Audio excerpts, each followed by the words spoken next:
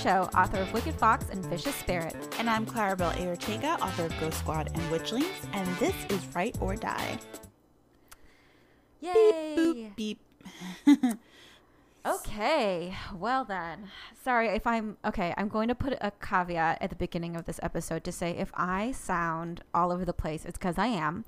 Because I literally just spent the last 4 days moving into a new apartment without movers. Exciting. It's across the hall though. It's so across the hall. Yeah. But at the same time, my whole body hurts in a good way. It's a good ache. But yeah, my brain is just what's happening? How much more IKEA furniture will I put together? Who knows? That's fair. Well, how are you doing, Clarabelle? I'm all right. I'm on deadline, which I feel like I'm always on deadline, so I should just not. That should just be the default. Mm-hmm. So I'm pretty tired. But I'm okay. My book is due next week. Oh my goodness. Yeah, I know. I'm really excited because I really love this book so much, and I feel like it's turning out so good. But I'm on the very final climax of the book, so I'm it's hard for me to focus on anything else aside from the book right now. I'm very just in that world and just very much thinking about the book all the time. So yeah, it's been a lot. This morning I was working on it, and then for no reason started watching The Real World New Orleans because I couldn't focus. And then I jumped back into it. So it's been a day, but I'm okay. We're going to talk about something that's been all over the internet lately, which is parasocial relationships. That was such a good transition, Clarabelle. Whatever. You guys will deal with it. But yeah, I wanted to talk about this because I feel like it's something that affects anyone who has a platform, but specifically for Write or Die, I thought it was important to acknowledge it because we get a lot of people coming up to us I feel like we're friends, I know you because you guys talk in my ear every week, and because you and I are friends, if you have somebody else listening, it just kind of feels like we're pulling them into our conversation and our friendship. And I think there's nothing wrong with that or with that feeling, with the understanding that no one who's listening to this podcast, with the exception of our actual friends, really truly knows us. Do you know what I mean?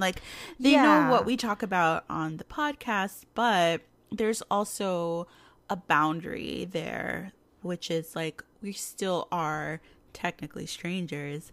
And I think it's really important for people who have a platform to acknowledge that, because a lot of times that feeling gets exploited, and then when there's a power imbalance, that can get really icky if the person in power is a jerk or someone who's willing to take advantage of the people who consume their content.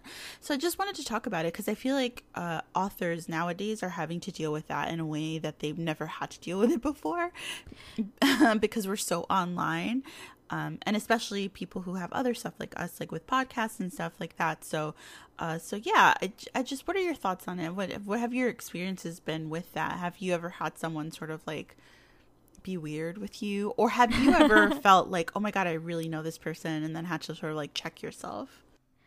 Yeah, well, okay. So first, for people who might not know what a parasocial relationship is, the psychology definition of it is a one-sided relationship where one person extends emotional energy, interest, time, and the other person or persona is actually unaware of the other person's existence because one side of it is someone who has a bigger platform. So usually celebrities, organizations, and then people who have bigger platforms, through a podcast or something like that. So yeah, I mean, well, first of all, I want to say that I completely understand the feeling. If anyone is listening to Write or Die and is first of all, I love that people feel like it's a chat between friends. Mm-hmm. Because A, it is Clarabelle and I are friends, like Clarabelle just said. And B, we want you guys to feel comfortable listening to us. We don't want this to sound like a formal lecture about publishing and author career. Like, first of all, I don't think we'd be able to do a podcast like that. We're so all over the place to begin with. And second of all, some of our favorite podcasts are done in a slightly more conversational way. And I've definitely felt that about like people who are hosts of my favorite podcasts. Like, people say this a lot about Karen and Georgia, the hosts of My Favorite Murder, that it's like, it feels like we're all best friends. And Karen and Georgia even themselves will say on their podcast, like, you're all our best friends. And every time they say it, I feel a glow in my chest. I'm like, yes, we're all best friends. But at the same time, on the flip side, Karen and Georgia have had to say like, hey, don't come up to us at an event and like try to like touch us and stuff like that. Right. Because they are people who need their own space. And I think that that's really important to kind of understand. This stuff happens a lot to authors, partly because we put our hearts in our stories, in our books. And so a lot of times when we're talking about our books, we're talking about really personal things about ourselves. And I think it goes an extra level for marginalized authors, for BIPOC authors, queer authors, authors with neurodivergence and stuff like that, saying, I wrote this character who's a reflection of me and people like me, and this is how I experienced XYZ marginalization. This is a piece of me that I'm giving to you, my audience, my readers. And so because we're giving pieces of ourselves to you guys, it feels like you know us, but you only know this piece of us, right? Yeah, absolutely. And I think that I want to continue doing that. Every author I know wants to continue doing that.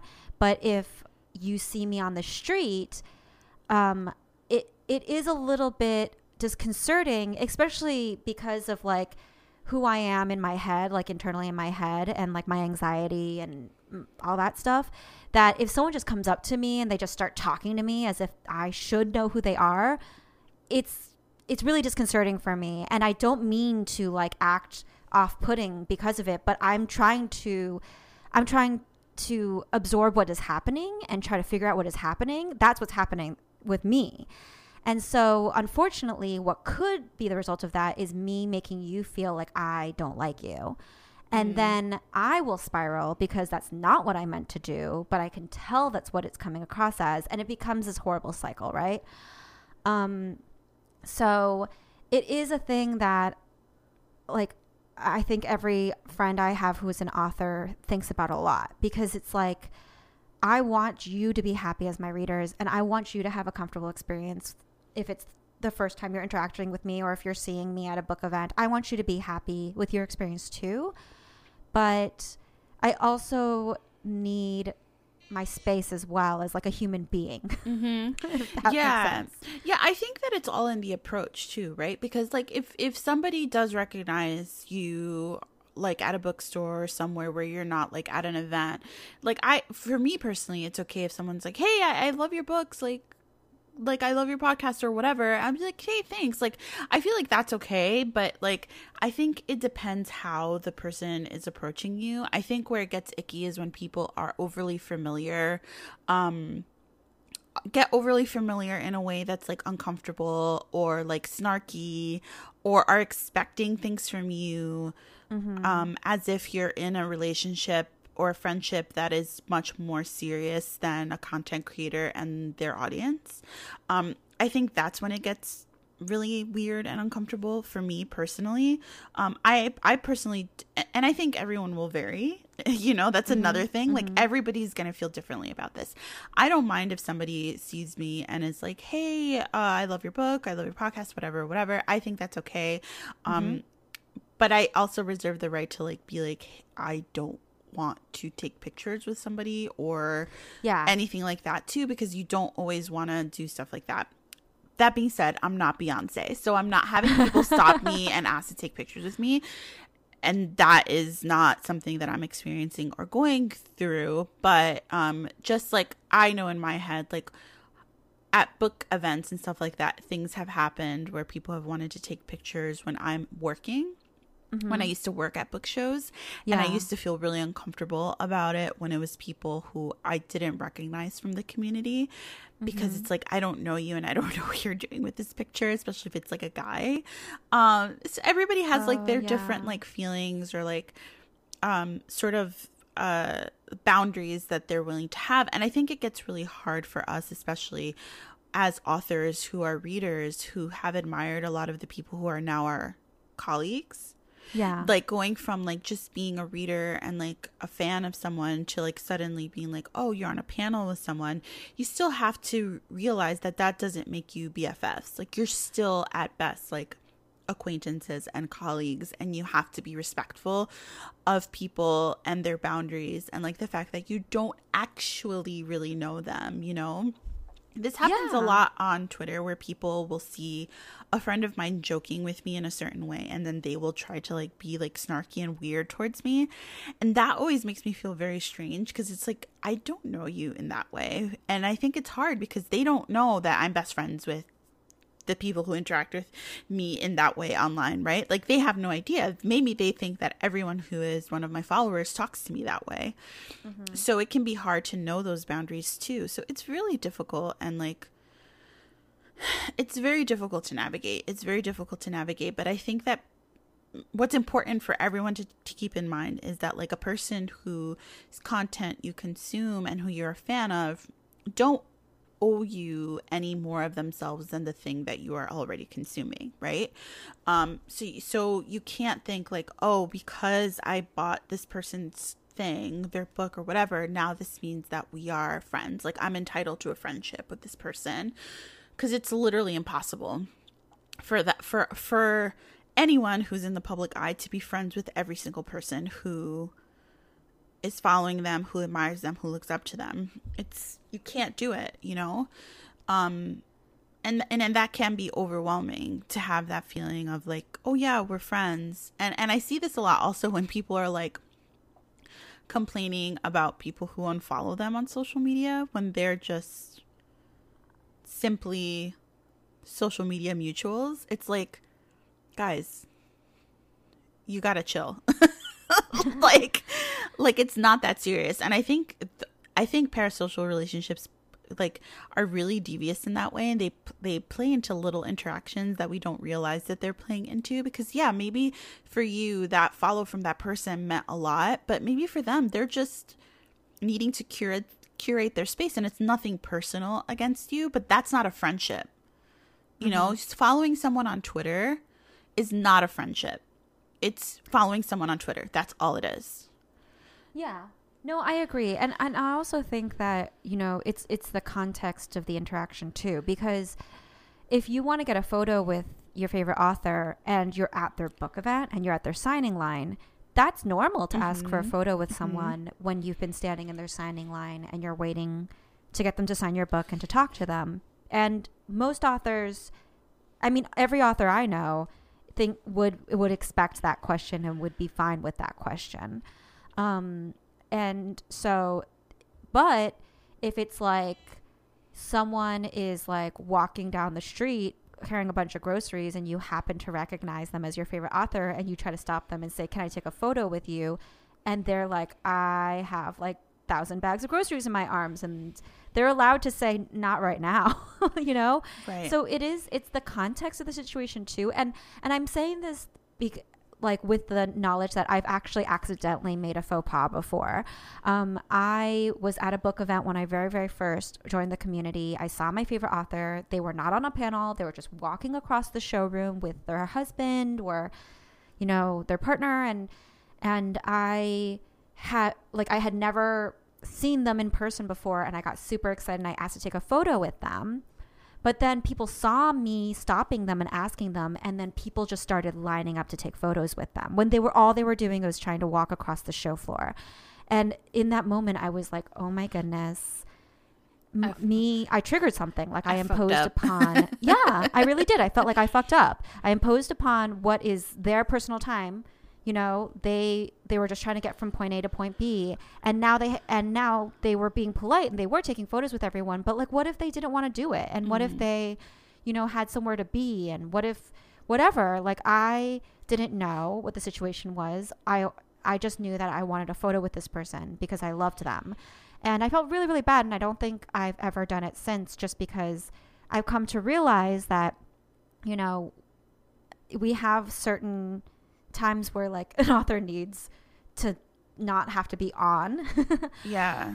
Especially at these shows that last days, you know, like if you have days of events and you have panels every day, you want every once in a while to just be like, hey, I just want to go to the backstage area and just sit down and put my feet up. I'm so tired. Yeah, they're exhausting, those things, and being on all the time is really hard, and you can't hide because you know, just going anywhere is difficult. I saw like this, it's a similar type of story, but I was witnessing the conversation, and I don't know everything that happened, but I do know that there was an author who's super duper famous, like way more famous than me or any of my friends. And I guess they were at like BookCon or ALA or so. It had to be like one where a lot of fans were at. So I'm going to say BookCon. And they were stopped by a group of fans, and the fans like asked for their autograph and to take photos with them, and their friend, who was also a famous author, was like, actually she can't right now, she's really busy, and like ushered her friend away. And then those people were like, how dare she not stop and take a photo with us? We're the reason she has what she has. And they posted about it on a public social media forum. And it got really bad to the point where the friend who was with them had to say, listen, you don't know what happened to her that day. I do, because I'm her friend and I was with her and I was protecting her, and I will take the flack if I have to. But you're not allowed to get mad at her for that. People really need to stop assuming that they know all of the context about stuff, like on social media and off, because you don't always know what's going on with somebody. And like this happened once with another author too, where they didn't feel comfortable giving hugs during a signing, and people got really pissed off about it. And it's like, I understand readers are the reason why we're able to have a career. Absolutely. I would never take that away from them. And I appreciate every single reader that I have, but authors are also allowed to draw boundaries for their own safety, for their own comfort. At the end of the day, like, the only thing that we owe our readers are the books that we write. Everything else is bonus. You know what I mean? And absolutely, I want to be able to sign books for authors, and I mean for readers, and take pictures with them and doing all of those things. But I also want to be able to draw boundaries when I feel personally uncomfortable, because while most readers are fantastic, there are people who overstep their bounds, and people who think that because you interact with them, you suddenly owe them something, or they'll harass you until you follow them, or they'll, you know, email you personal things about them constantly that are uncomfortable for you to read. There are a lot of things that go wrong behind the scenes that you readers don't see, and that could be really traumatizing for authors, like sending stuff to our home address when we did not make that available to you. Oh my goodness. Which has happened to friends of mine before. All of those things happen because we feel this familiarity with people. And I think what you said was absolutely true. Like, when somebody reads your book, it's such a big part of you that you do feel like you know somebody in an intimate way, right? Because you're reading this thing. Like, being an author takes tons of vulnerability.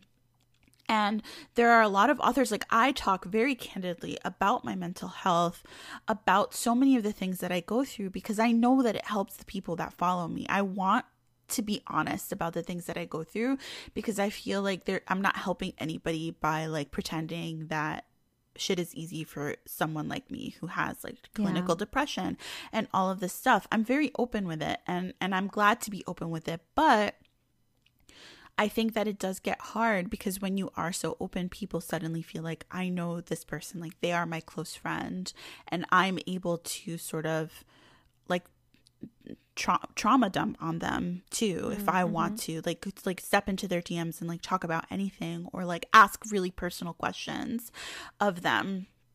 And it's just, it's difficult because I never want anybody who is a reader of mine or a follower of mine to feel like they make me uncomfortable just by being there for me, or like by supporting me. That's not the case. What it is like feeling overly familiar, feeling like we're best friends when we're not. Like, I feel mean saying that even, which is not good, you know? Well, I think I shouldn't feel mean saying that strangers aren't my best friends, but I know people people will be hurt by those kinds of statements sometimes from the people that they really love. But if I pretend otherwise, then it's me taking advantage of my listeners and my readers, and I that's worse in my opinion. Yeah, I mean, well, I think the thing is that I do feel affection. I feel so much affection for everyone who takes the time out of their life to listen to us talking about these things on our podcast, who takes the time to read my books, and especially if you're taking the time to tell me about how you enjoyed any content I created.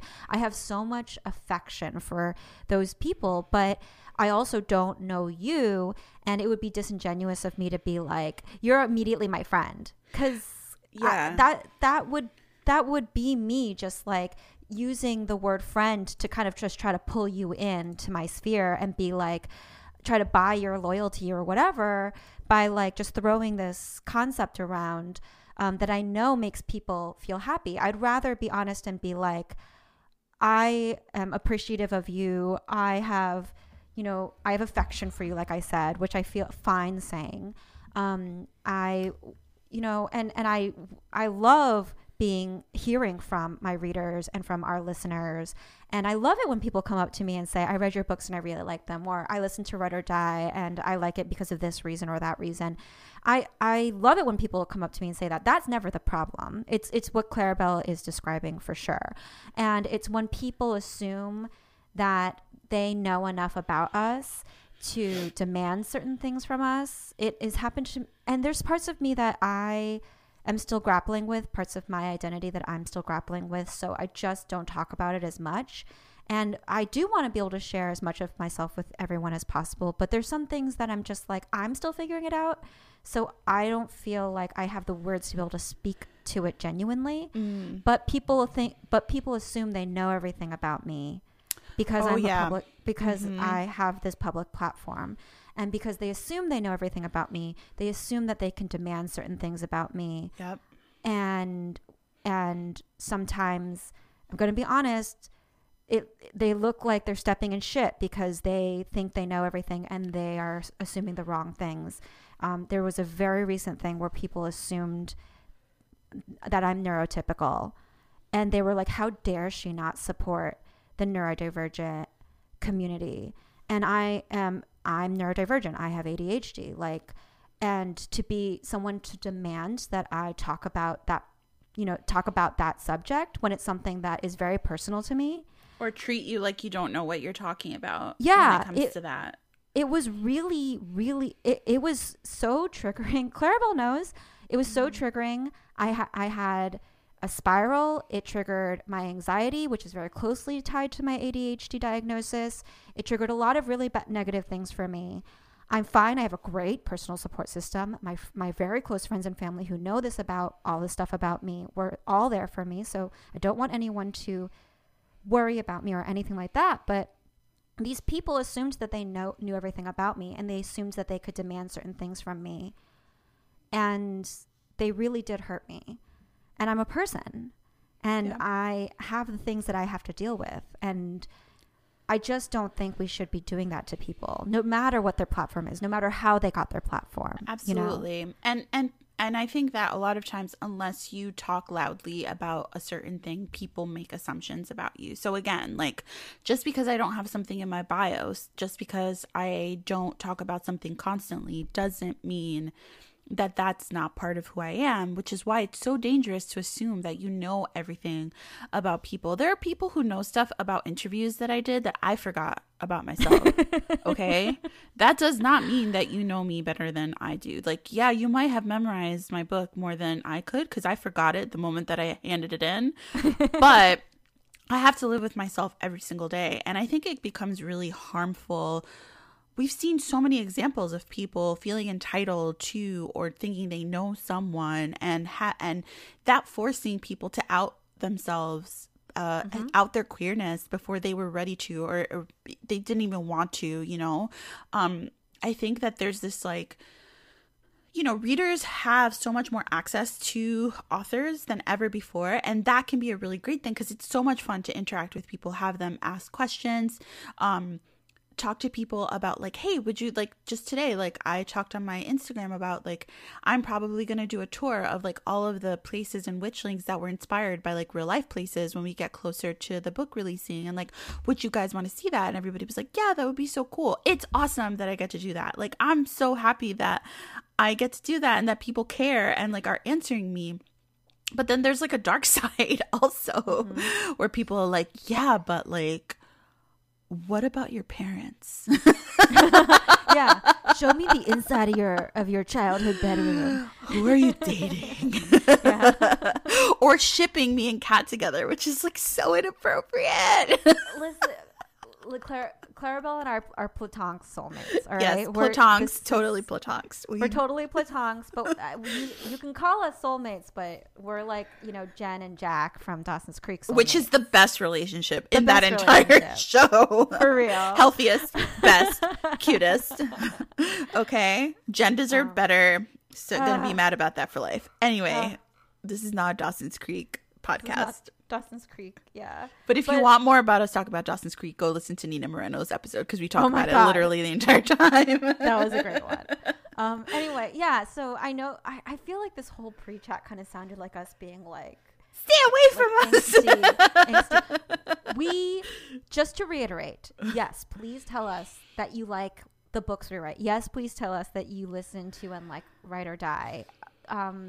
You totally do that. And you can still approach us. It's just that if for some reason either Clarabelle or I are like, I'm so sorry, like I don't have time right now, or we look like we might be in a bad mood, it's because we're human. It's not you. So please don't be upset or sad.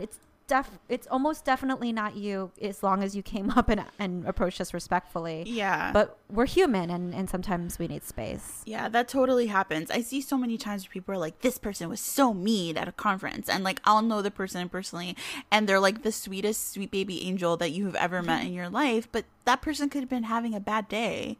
Maybe they just found something out terrible about their book. That happened to me at a conference once. I literally spiraled and had a horrible, horrible mental health breakdown because I found out stuff about my book like during the conference, and I was a mess. I was a disaster. And like, I don't know what interactions I had with people during that conference. They could have very well thought I was like the meanest person in the world. Meanwhile, I was like trying not to cry the entire time.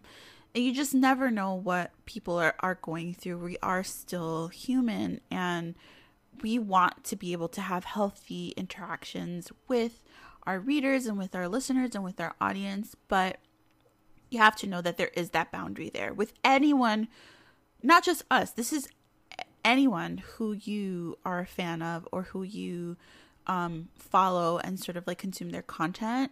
You don't actually know that person unless they're your real life friend. And that's something that's just always really important for you to keep in mind. Because if you always have that in the back of your mind, it will stop you from like being overly familiar and doing something weird. And it will stop you from like judging somebody in a way that's like super unfair and harsh. And just like remembering like they're a person who I have appreciation for, but I don't actually know them. And that's all we're trying to say. Today's guest is Anna Mariano. Anna grew up in Houston, Texas, with an older brother and a younger brother, but tragically, no sisters. She graduated from Rice University with a degree in English and earned her MFA in creative writing with an emphasis in writing for children from the New School in New York. She has taught creative writing and high school English and works as a writing tutor. Anna likes reading, knitting, playing full contact Quidditch, and translating English song lyrics into Spanish and vice versa. Her favorite baked goods are the kind that don't fly away before you eat them. Anna, welcome to Ride or Die. Hi, thanks for having me. Of course. Really excited to have you on.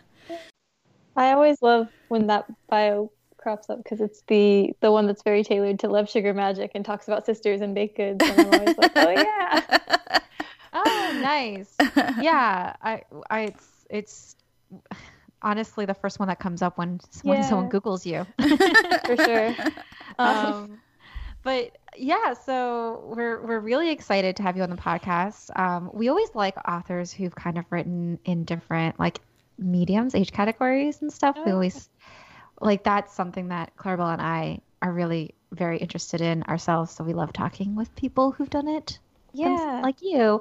But do you want to kind of just give us a little overview of how you fell in love with writing, how you got involved in publishing, and we know that you had a series before your most recent book, so you can just talk about those as well, or your most recent book, whatever you want to talk about. Sure. Yeah. So my I trying to sum that up in my head, like journey into publishing kind of thing, where I'm at now. Yeah, sure. That's a good way to put it. Sure. So I always want to like tell my story, and then I want to give a million caveats. Like, not everyone has to do it this way. You don't have to, but with that caveat that not everyone has to do it that way. I have been writing like since I was 3 years old. I used to, before I learned how to actually write real letters, I would just scribble fake letters on like pieces of paper and bring them to my mom and tell her that like, look, I wrote a story. It's about a cat, whatever. Oh, and so cute. Yeah, I was pretty set from a young age, because I really loved books. My mom was very nice to like read to me a lot, and I would force her to read to me for hours and hours after she was like tired and done with it, because I was a little tiny tyrant. And yeah, so I just kind of like was always writing. And then, in kindergarten, I was like using the coloring station to cut and tape together my own little books. And then in 3rd or 4th grade, I read The School Story by Andrew Clements and realized that publishing existed. And in middle school, my best friend and I challenged each other to write novels. And I think she bought me a book called like How to Get an Agent. And, in 8th grade, I was drafting my query letters for this fantasy novel that was a whole journey. And then, and then like in high school and college, I got a little self-conscious, and I came up with my practical backup plan of being a teacher.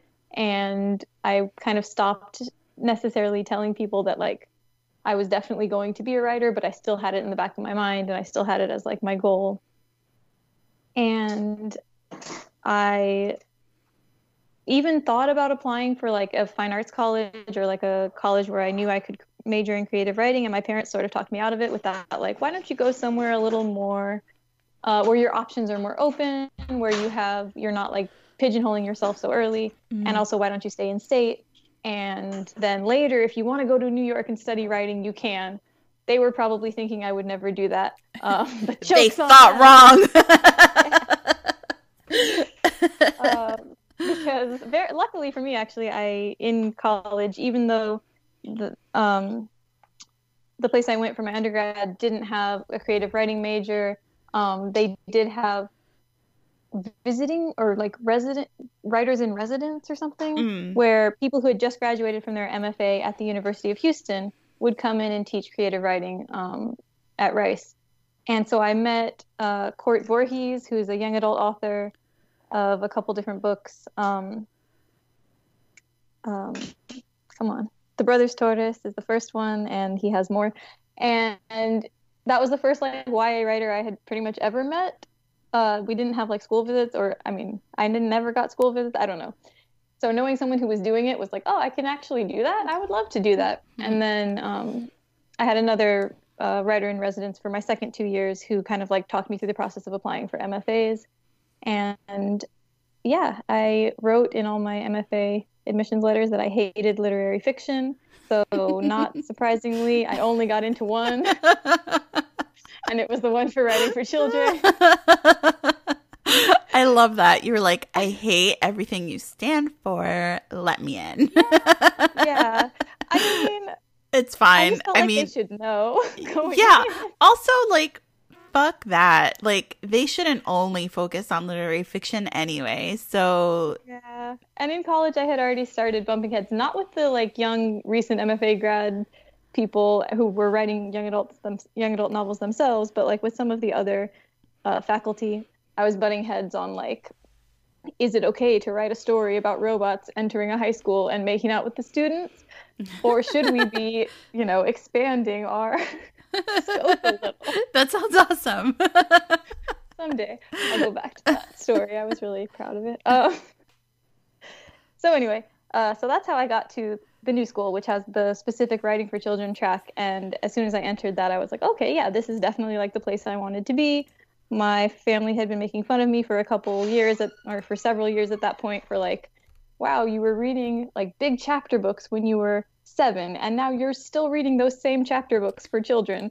You never grew up from there. And I was like, yeah, that's because adults are boring and terrible. So I really loved being able to kind of hang out with people their whole goal was to write middle grade and young adult, and also some picture book stuff coming up, because like I just think that there's a little more focus on the audience and a little more focus on the like telling the story in an entertaining way and in a fun way, and a little less focus on proving that you're the best writer. Maybe that's rude to literary fiction. Sorry, literary fiction, but yeah, that's how I got into Kidlit. I like that. So before we get to like how like your agent and all that stuff, I'm sure we don't talk about MFAs that often. I mean, we have talked about them, but for you personally, did you feel it was worth it? Like, what did you get from your time doing an MFA, and would you like recommend it to people who are interested in it? Yeah, I think that's a really tricky question because it's super circumstantial.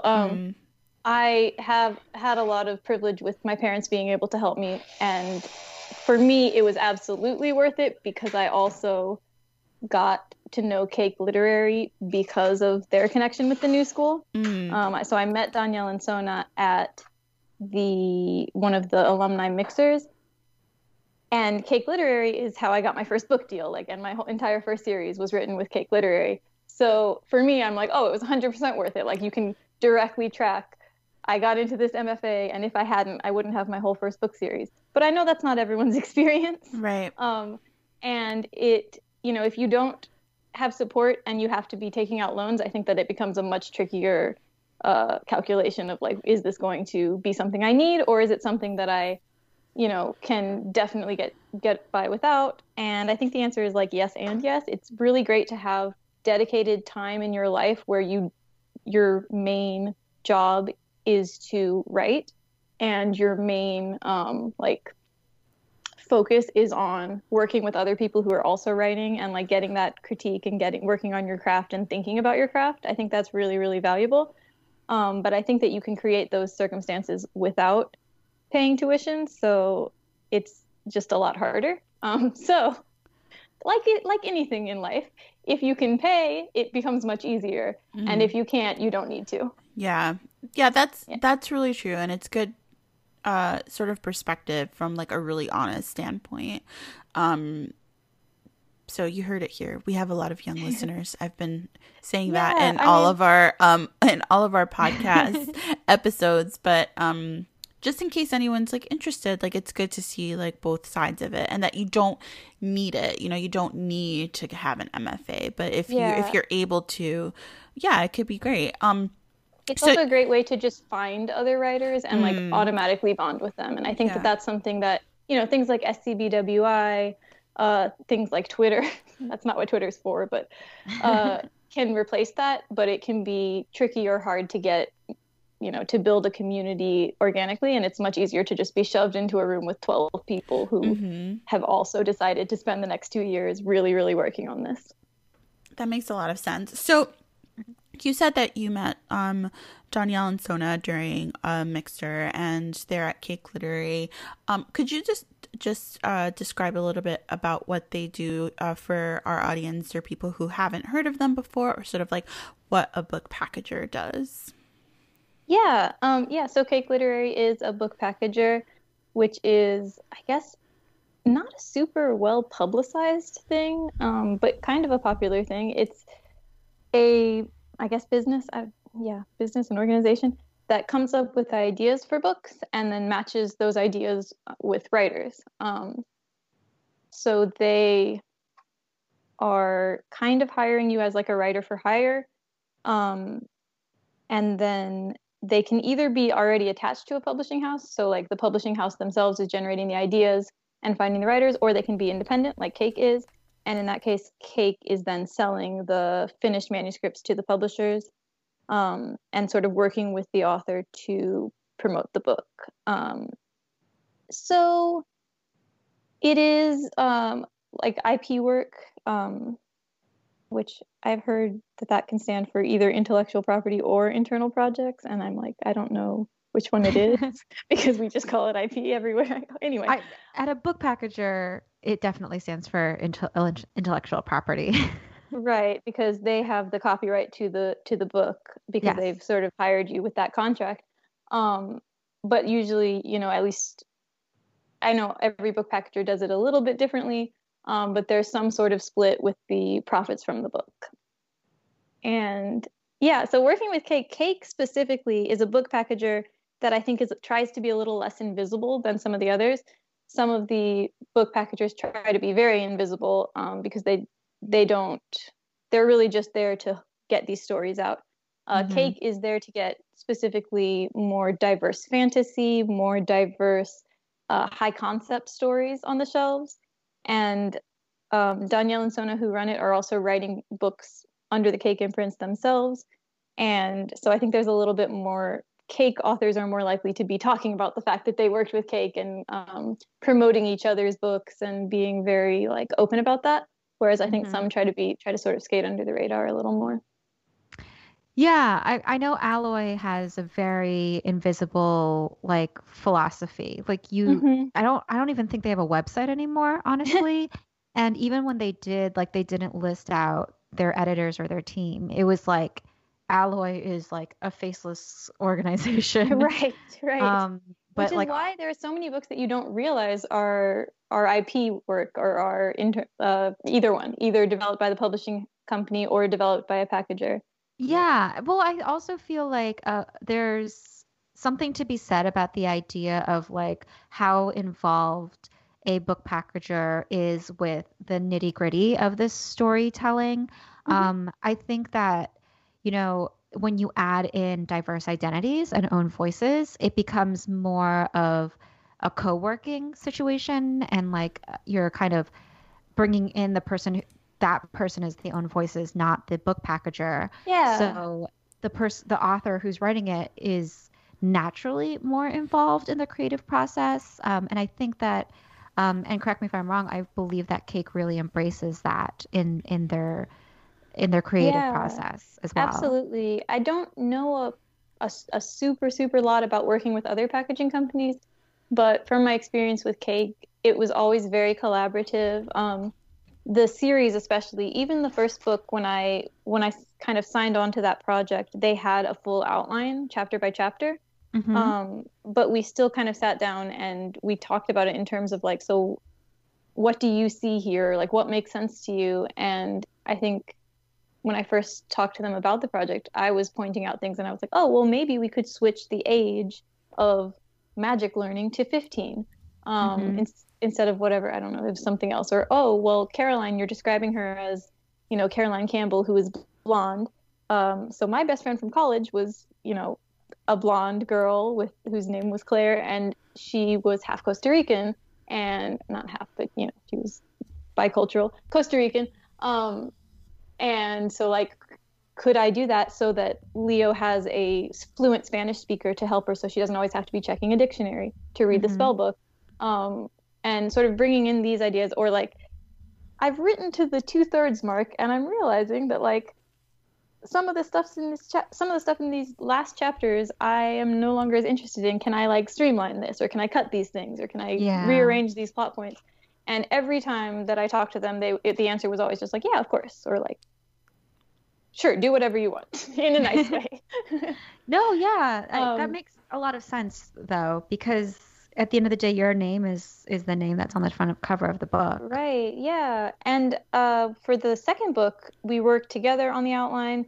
For the third book, we also worked together. Wait, I was trying to remember. Yeah, I think for both of the rest of the series, we worked together on like ideas, storylines that I wanted to follow, things that I wanted to happen. And so really, but like especially by the end of that series, it didn't feel like I was, writing someone else's idea anymore. It felt like we were in a collaborative situation, and mostly it felt like I was finishing my series. Yeah. And I think that that's really important for people to realize, because I do think sometimes they'll hear IP and they'll be like, oh, you're just writing another person's story, or you're writing another person's words. And like, there is like ghostwriting, but I feel like that's such a different beast than IP. And I also do think that there's different levels of control that people have over IP. Like when it comes to the franchises like Marvel or Star Wars, it's really There's strict. A lot more I've heard. constrictions. Yeah. But then when it's something that's original IP, like your book, it definitely, I worked at a book packager for when I used to be an editor in my past life. And my philosophy was definitely always like, if my authors can't have ownership over the project, if they can't be passionate about it, then I didn't do my job. And I definitely do have an understanding that Sona and Danielle believe the same thing about their authors. Sure. So I prefer that one. That's just my personal opinion. I mean, I was really happy with it. It was a good system. Yeah. Yeah. People love to invalidate IP as if it's not real work or creative or hard work, and that's just not true. If you think that, you're a butthead. Every writer at some point in their life sits down to an outline that was created. I mean, okay, sorry, pantsers don't, I guess, but they sit down to an idea. At some point, you sit down to an idea that was crafted by an earlier version of yourself or something, and you have to just sit down and do the work of turning that cool, shiny idea into a book. So, like, the process is the same. Yeah. And also, there's literally IP that exists that's in-house IP, where it's like they literally gave a paragraph of an idea to the author they hired, and the author makes literally everything else. Yeah. So I just feel like, well, and first of all, also intellectual property as a legal term, it applies to any written work. So we just use IP, the term, as like a way to talk about this concept that specifically exists in publishing. That's an offshoot. Sorry, I'm getting on a tangent. But like my point is that like IP runs the gamut, and I feel like it's a blanket term that doesn't really do justice to all the different things that can exist underneath it. And I literally always forget this, but I did actually do another IP project. Oh my gosh, every time. It was a very short, like condensed version of Frankenstein for young readers for the Ghostwriter TV show on Apple Plus. Oh, yeah. So cool. And that was a very different experience because it was, they told me like, oh, just write Frankenstein in 8,000 words. Which was so fun, by the way, like, because I took the summer off and from teaching because I was like, okay, I'm going to pay my bills with this instead. And I just like read Frankenstein and did like a really fun, voicey book report, which is like, was kind of a trip, and had this like fun time of deciding what got to stay in and what got to come out, and how to like make this story fun for kids but also like less murdery for kids. And but like, so at the end of the day, and I kind of joke about always forgetting it did come out in April of 2020, so like that was not my fault. my life was busy with a bunch of other things. Uh-huh. But like also there maybe didn't have the level of like commitment and passion that Love Sugar Magic did, because it was a very different like style of what I was doing, and I wasn't creating a story, and I wasn't necessarily even trying to put myself into it. I was sort of trying to just, you know, hold someone's hand and bring them into this story that I knew and loved. So yeah, very different IPs. What you were saying, that it runs the whole spectrum of different types of things. So we were just wondering, because everything that happened with your middle grade series happened before you had an agent, right? Mm-hmm. So what was the process like for you? First being sort of like approached or working with a book packager, and then having to query. At what point in the process did you do that? Like once you started working with Cake, like directly before it? Like just walk us through that whole process. Yeah. So I do feel like I did it all sort of backwards and in funny ways. But basically, I signed up with Cake, or like I signed the contract with Cake. I didn't have an agent, and Cake had an internal agent at the time. They've switched since then, but it was Victoria Marini. And so she was kind of working as my agent in terms of getting that book deal for us and like doing all of that stuff. But she didn't really she didn't touch the contract between me and Cake. And since that book, I was under NDA and I was working, like that was clearly Cake's book, the first Love Sugar Magic book. I didn't really have anything to query with.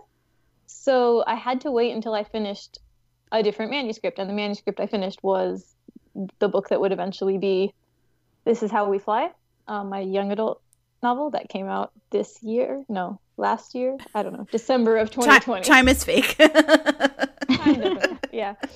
So it took me a while because I had basically gotten this book deal, written just a kind of still very rough draft of the first book, and needed to write the second book because it was a 2-book deal.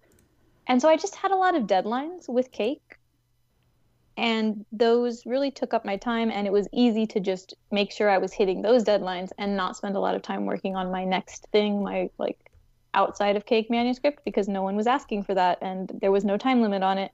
So I think overall I started writing the very first Love Sugar Magic book and This Is How We Fly at the same time in 2014, because I was like, that semester of grad school I was writing them both. And I think, you know, the difference was pretty huge of when I finished them. Love Sugar Magic came out in 2018, but was finished in like 2016. Oh, and wow. This Is How We Fly didn't come out until the very, very, very end of 2020, and wasn't finished until I don't even know, 2018, 2019. Who knows? Time is meaningless. But yes, so when I did finally query it, I actually queried Victoria Marini, who was the Cake agent.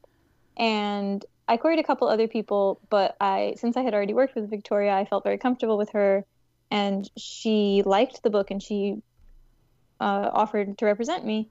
And we were like, great, excellent, let's do it. We started working together, and I think she said something along the lines of like, okay, so get me revisions, no deadline, because I don't like to pressure my authors, which I didn't realize at the time, but was like kryptonite for me. Like, I can't work if I don't have a deadline. And so again, it's like some time passed and I was just still hitting my Cake deadlines. And during that time, there was one of the many sort of like schmagent reveals that made a lot of people look at their lives and look at their businesses. And one of the things that Victoria looked at was, am I actually doing an ethical thing by representing both Cake and a Cake author? And she talked with her lawyers and decided, like, maybe not. Like, we, you know, everything is fine. We haven't run into any problems. Everything's good. But if there ever was a problem, I would be in a really weird situation. You would be in a really weird situation. Maybe you should seek other representation, which I think was cool and thoughtful of her. And so she kind of helped me the same way that, like, when I started querying, Danielle and Sona kind of helped introduce me to some agents, guided me with who to query. She kind of did the same thing and was like, okay, well, if I'm not going to represent you, here's some people that I think might be great fits. And That's how I eventually ended up signing with Patricia, who's my current agent, Patricia Nelson. And so, we love her. She's great. Yeah, she's really great. And even though I didn't, necessarily like want to switch, or it wasn't something that happened because I was like, I'm out of here. I think that having the like little trial run agent worked out well for me, just because even though apparently I started researching in 8th grade how to get an agent, there was a lot of stuff I just hadn't thought of or didn't realize about an agent-author relationship when I signed with, including things like I didn't know that I needed deadlines. And when I talked with Patricia, like on the phone, when the phone call where she offered representation, I was able to kind of tell her that things like communication style, things like I told her that I wanted to write in multiple genres, or in multiple genres and in multiple age ranges. And we had a whole conversation about what does that look like? How do you make that possible? And she was like, it's definitely possible. Are you a fast writer? And I was like, medium. She was like, okay, then if you're not super, super, super fast, then we're going to have to be very strategic. And like, let's talk about how we will schedule this out. Let's talk about how we will transition from one thing to the next, and how we will kind of keep the brands alive while you're going off into other genres or age ranges. So like, that was a cool conversation to be able to have. And yeah, I've been very happy with Patricia. We have worked mostly since This Is How We Fly was pretty polished by the time it got to her. She kind of we went pretty quickly into submission. So mostly what we've worked on is proposals for new things, getting like synopsises written for my second YA, which is still currently untitled because I'm bad at titles. And it's really hard to promote it and talk. I'm like, the marching band book, and everyone's like, what? So my companion novel to This Is How We Fly, which is the Quidditch book, is going to be the marching band book. So she helped me a lot with the like writing the synopsis, getting that sort of proposal together so that so we could give it to my editor. And then now with some new things that I've got hopefully someday going on, we've worked a lot on that. So I haven't done a lot of revisions with her, I'm realizing as I say this, but been very happy working with her. That's great. And I think that, we had a lot of people on the podcast before who had to change agents for one reason or another. And I think that like each individual instance is like very unique, like because every author is unique, every agent is unique. And it was good of Victoria to kind of be like, hey, I never thought of this situation, but I'm reassessing, and completely above board about the communication of being like, it's not something I thought about before, but now that I have thought about it, it's like a kind of a red flag in my mind, and had a conversation with you about it. I think that's valid. I mean, things come up all the time that we never anticipated. Yeah, and I'm really happy that it was, just kind of a smooth. We were just able to say like, oh yeah, let's stop this before it becomes a problem. That was a good move. Absolutely. Yeah. Okay, so speaking of your YA books, speaking of Quidditch book, that's your most recent book. It came out December 2020.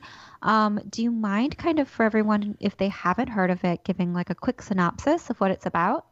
Yeah, definitely. So This Is How We Fly is a loose Cinderella retelling, and I finally figured out what I meant when I say that after reading some reviews that were like, what? It's a what? How?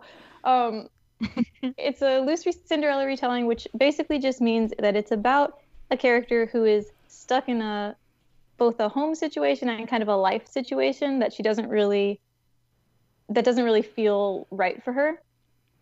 The main character is Ellen Lopez Rourke.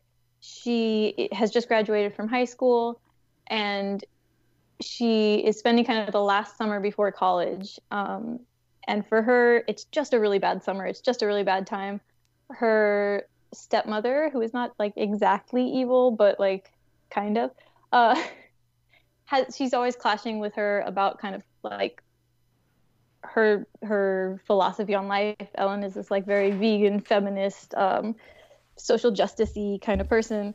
And her stepmother is very like, okay, just like be normal. Don't talk about politics and stop. Like everything you're doing, cut it out. Stop it. That's Don't my be so angry all the time. my family to me before every Thanksgiving.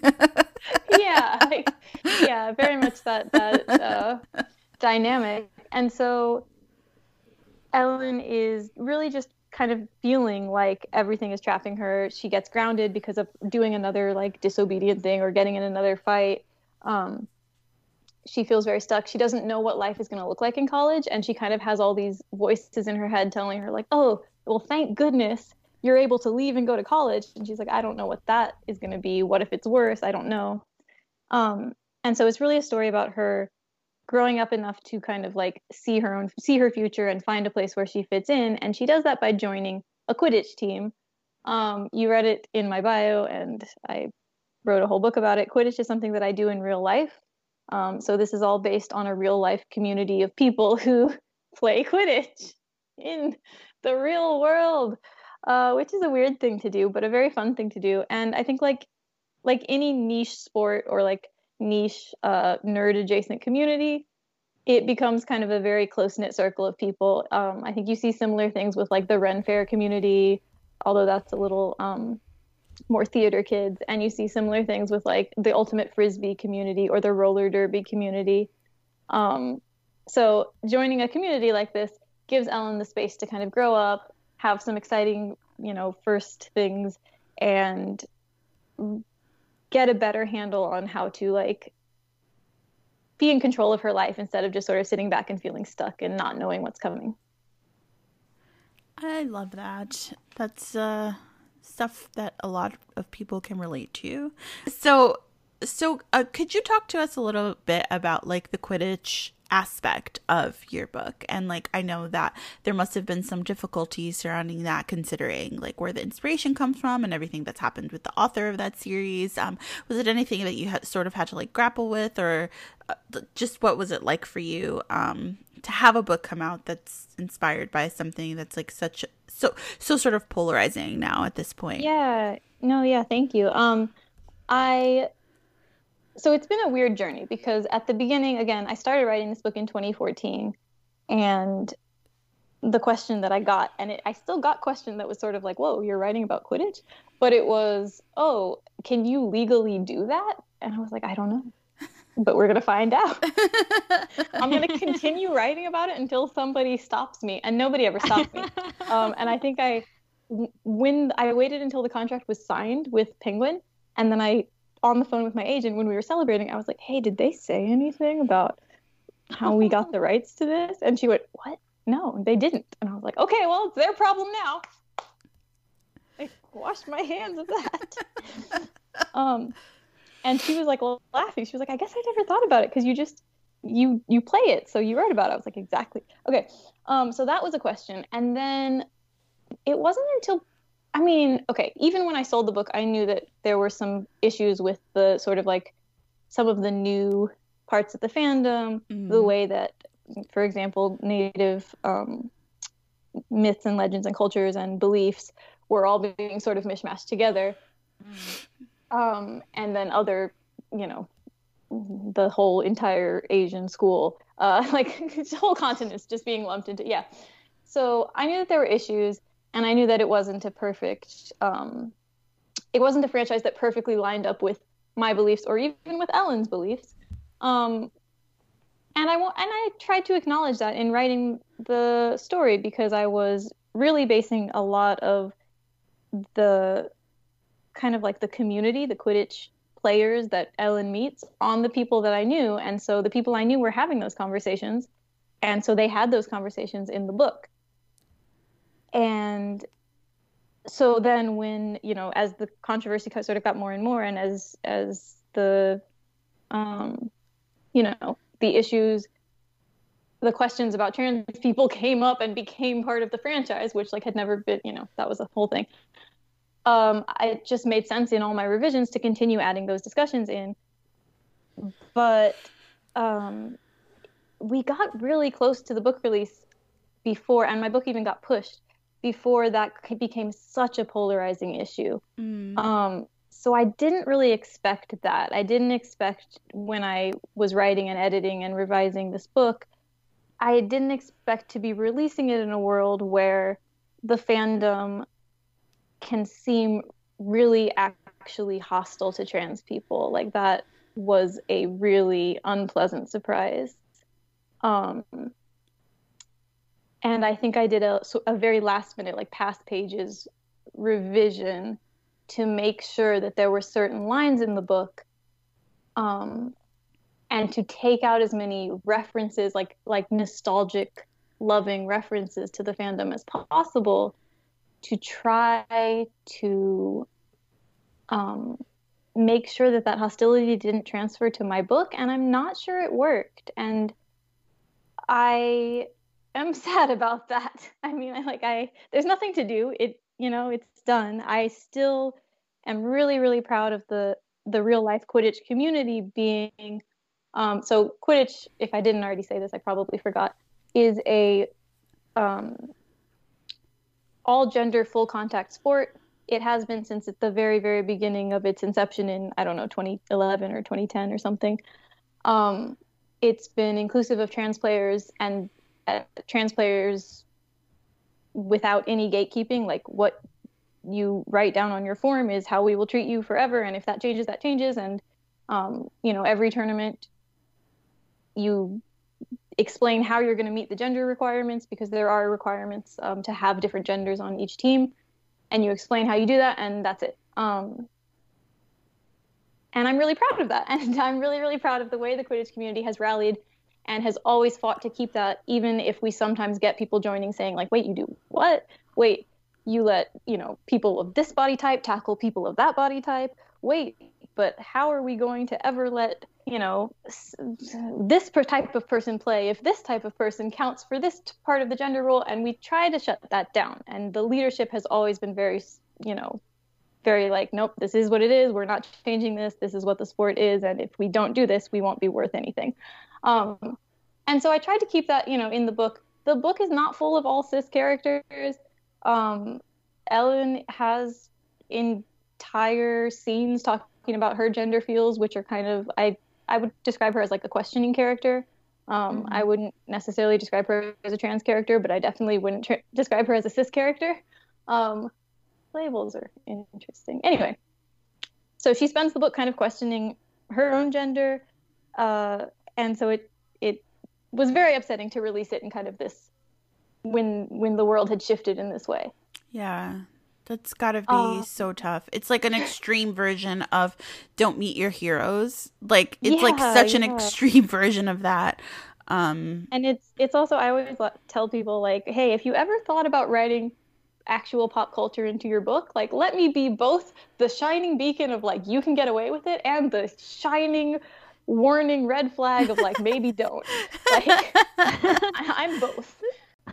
Yeah, I think it's just so hard because, that pain is so real for so many people, of like the way the kind of feeling of betrayal of this series and this fandom that loved them suddenly not loving them back. I think that, like, I definitely understand and don't fault anyone who doesn't want to read the book anymore. But at the same time, obviously I want everyone to read my book because I'm an author. Like, come on. So it's rough. And I mean, I've been very lucky. I know that, like, there are readers who have, reached out to me to tell me that they loved the book, or that, or haven't reached out to me directly, but have said this was the book that felt to me like what the fandom needed to kind of like move beyond, or kind of to have, I don't know, not closure, but yeah. And then of course my Quidditch friends have been really nice about reading and telling me, especially during this pandemic. Didn't know I'd be releasing in a global pandemic either. Where contact sports, of course, are no longer a thing. So a lot of Quidditch friends reaching out and saying, oh my gosh, I miss Quidditch so much. And this was a good nostalgic way to, like, if I can't get back on the field, at least I can read about someone learning how to play for the first time, having those, grass stains and bruises and, just all those iconic Quidditch moments. For Lucelli Luna, ghosts are more than just the family business. Shortly before Halloween, Lucely and her best friend Sid cast a spell that accidentally awakens malicious spirits, wreaking havoc throughout St. Augustine. Together, they must join forces with Sid's witch grandmother Babette and her tubby Tabby Chunk to fight the haunting head-on and reverse the curse to save the town and Lucely's firefly spirit before it's too late. With the family dynamics of Coco and action-packed adventure of Ghostbusters, Claribel A. Ortega delivers both a thrillingly spooky and delightfully sweet debut novel with Ghost Squad. Order today at buyghostsquad.com. So you do have, you're part of a short story anthology that's coming out this summer called Up All Night. It's out July 13th. Can you tell us anything about your story in that collection? Yes. Where to begin? It's inspired by an emotional support dog that I met on an airplane. Oh my God, that's so cute. Yeah, so the story's called When You Bring a Dog to Prom. And I already love it. Wait, what was the dog's name? Do you remember? I don't remember. No. I have a picture of him that I look back on. But I don't actually remember his name. But I had a very short chat with the owner where he was actually sitting in the aisle that I was in, just sort of laying on the ground really nicely. And I was just I didn't really know much about what are the rules regarding emotional support animals. I kind of honestly still don't, because the owner didn't have she wasn't trying to educate me to write a story. She was just kind of chatting. But I just thought he was really cute. And Laura Silverman had reached out to me and asked me to write an up all night story, a story where the characters stay up all night, and I stayed up all night the night of my prom. So I knew I wanted to do prom, and I had half of a character in mind, and I just decided I'm just gonna slot in this adorable dog that I just met.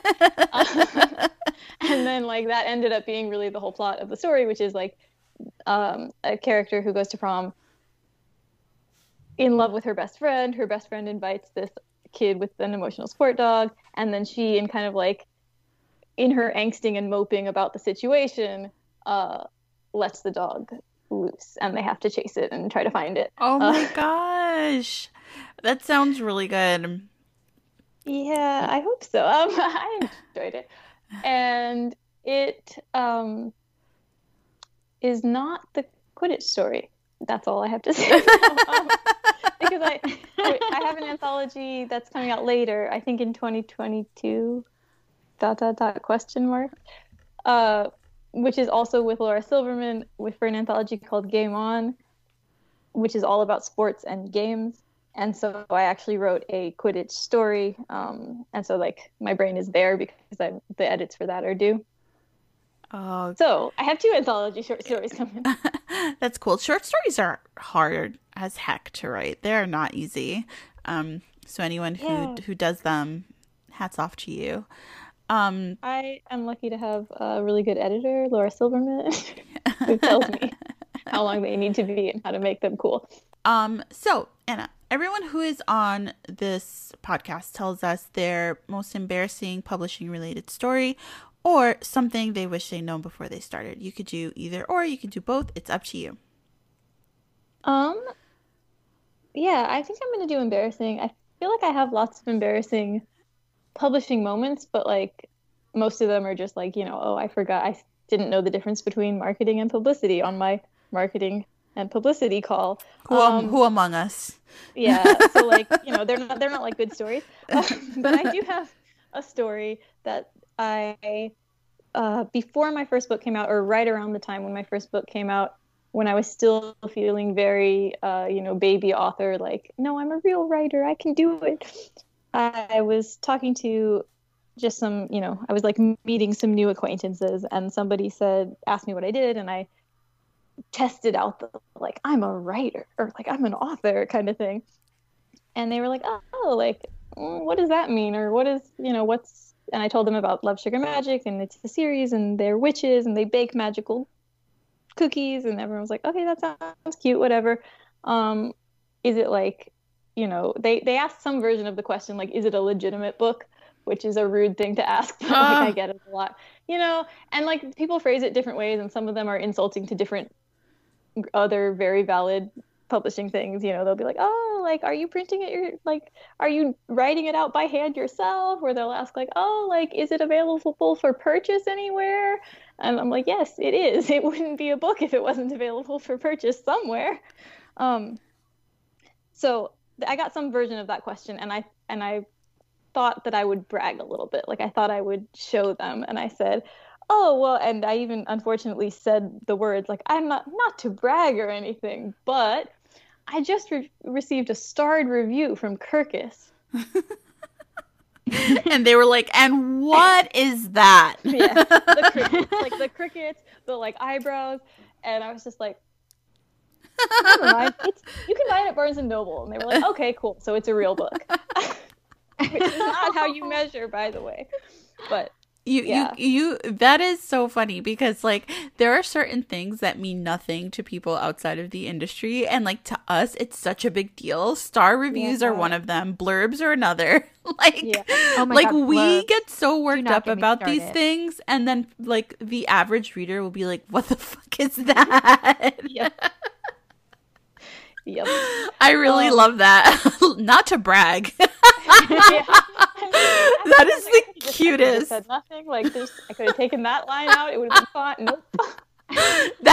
But that gives it the extra spice that you needed to make it an excellent story for this moment right now. I'm so happy you said it. It's not your fault they're uncultured, okay? It's not your fault. You're like, oh my I do God, have one librarian don't know what Kirkus is? She was really nice when I got my starred review from Kirkus. Oh my God. Well, yeah, because librarians do look at that kind of stuff. Yeah. They know what it means, right? But like an average reader is Then going to it be went like, to my head. I was like, aha, I'll really show them. oh, that's so funny. I love that so much. It's my favorite. I'm really glad you shared that. So Anna, thank you so much for being on the show. We had so much fun talking to you. Thanks so much for having me. Of course. Can you tell our listeners where they can find you on the internet? Yes, you can mostly find me on Twitter. My 6-year-old tutor student once told me the most horrible thing I've ever heard, which was, I Googled you. No! You're on Twitter a lot. Oh, gosh. It's true. She shouldn't have said it. So, Twitter at Anna M is boring. I make no apologies for that. And you can also find my website, annamariano.com, which is more legitimate. We'll have links to all of those in the show notes too. Yes, and to all your books so people can buy their prerequisite 20 copies. Yes. But yes, thank you again so much for being on the podcast, and like we're so excited to celebrate more of your books to come. Thank you. Thanks for having me, and great talking to y'all. Thanks for listening to Write or Die. Be sure to check out Wicked Fox by Kat Cho And Ghost Squad by Claribel A. Ortega. And while you're at it, make sure to subscribe to us on iTunes and leave us a review. See you next time, wordies. And don't forget to spread the word.